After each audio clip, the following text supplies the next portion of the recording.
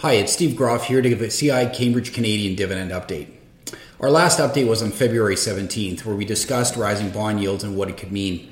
At the time, the US 10-year stood at 1.28%, which was still low by historical standards, but well above where it had troughed only a few months earlier. Since that time, yields have continued to tick higher. Today, we're at 1.56%, and that's continued to drive a market rotation.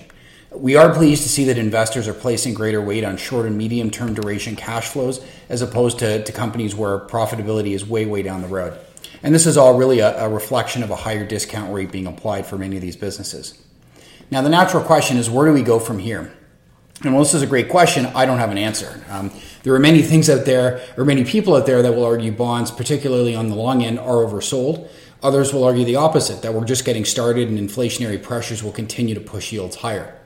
My personal view is that as reopening occurs, plus generous stimulus checks that are about to hit, demand will increase. This is a period where supply chains are tight and input costs are rising, so I don't think it would be unreasonable to expect higher inflation in the shorter term. Now, the magnitude and duration of the increase is the key question mark, and that's really far more difficult to predict with any accuracy. I tend to be pretty skeptical of economists who claim to own a crystal ball. And for those that are looking to just have a good read on forecasting long-term in general, I really recommend the book Super Forecasting by Philip Tetlock.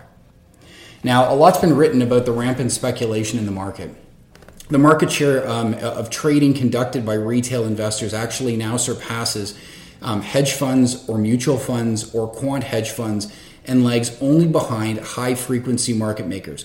That's very interesting. And while anecdotally we've also seen it, the vast majority of the individuals that are doing this have little to no experience with investing at all, and in many cases are using derivatives, which is really just embedded leverage, to invest in companies that in many cases they don't even know or understand.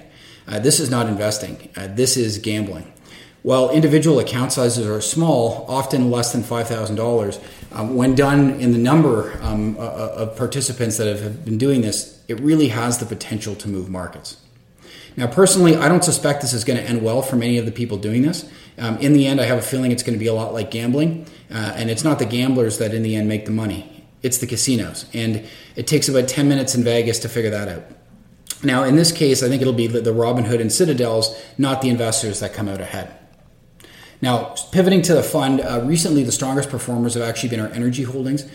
These are stocks that the market loves to hate and in many cases still remain heavily discounted despite their recent performance.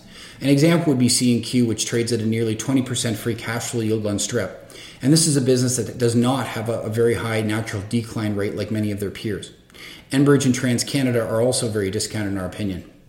Empire is an example of a very high-quality consumer staple in Canada, which we own, that just reported and continues to fly below the radar and really just chug along.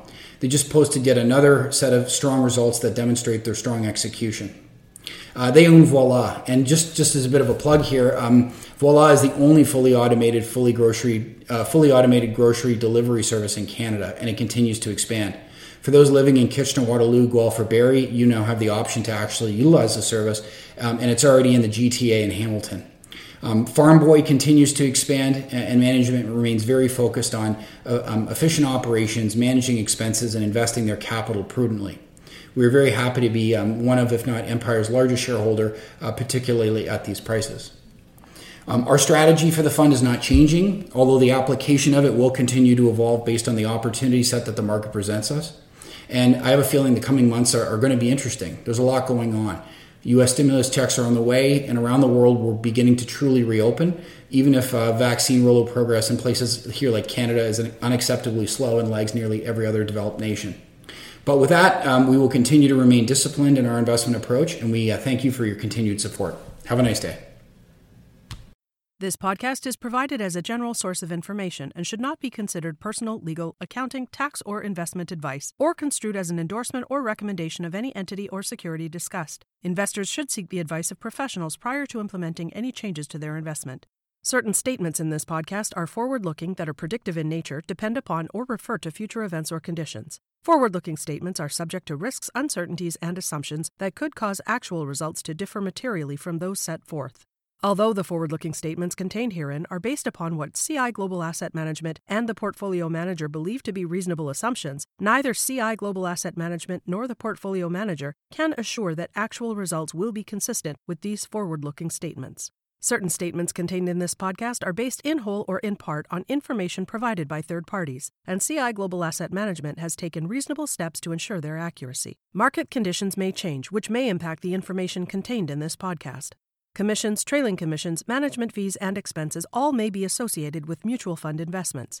Please read the prospectus before investing. The indicated rates of return are the historical annual compounded total returns net of fees and expenses payable by the fund, including changes in security value and reinvestment of all dividends or distributions, and do not take into account sales, redemption, distribution, or optional charges or income taxes payable by any security holder that would have reduced returns. Mutual funds are not guaranteed, their values change frequently, and past performance may not be repeated.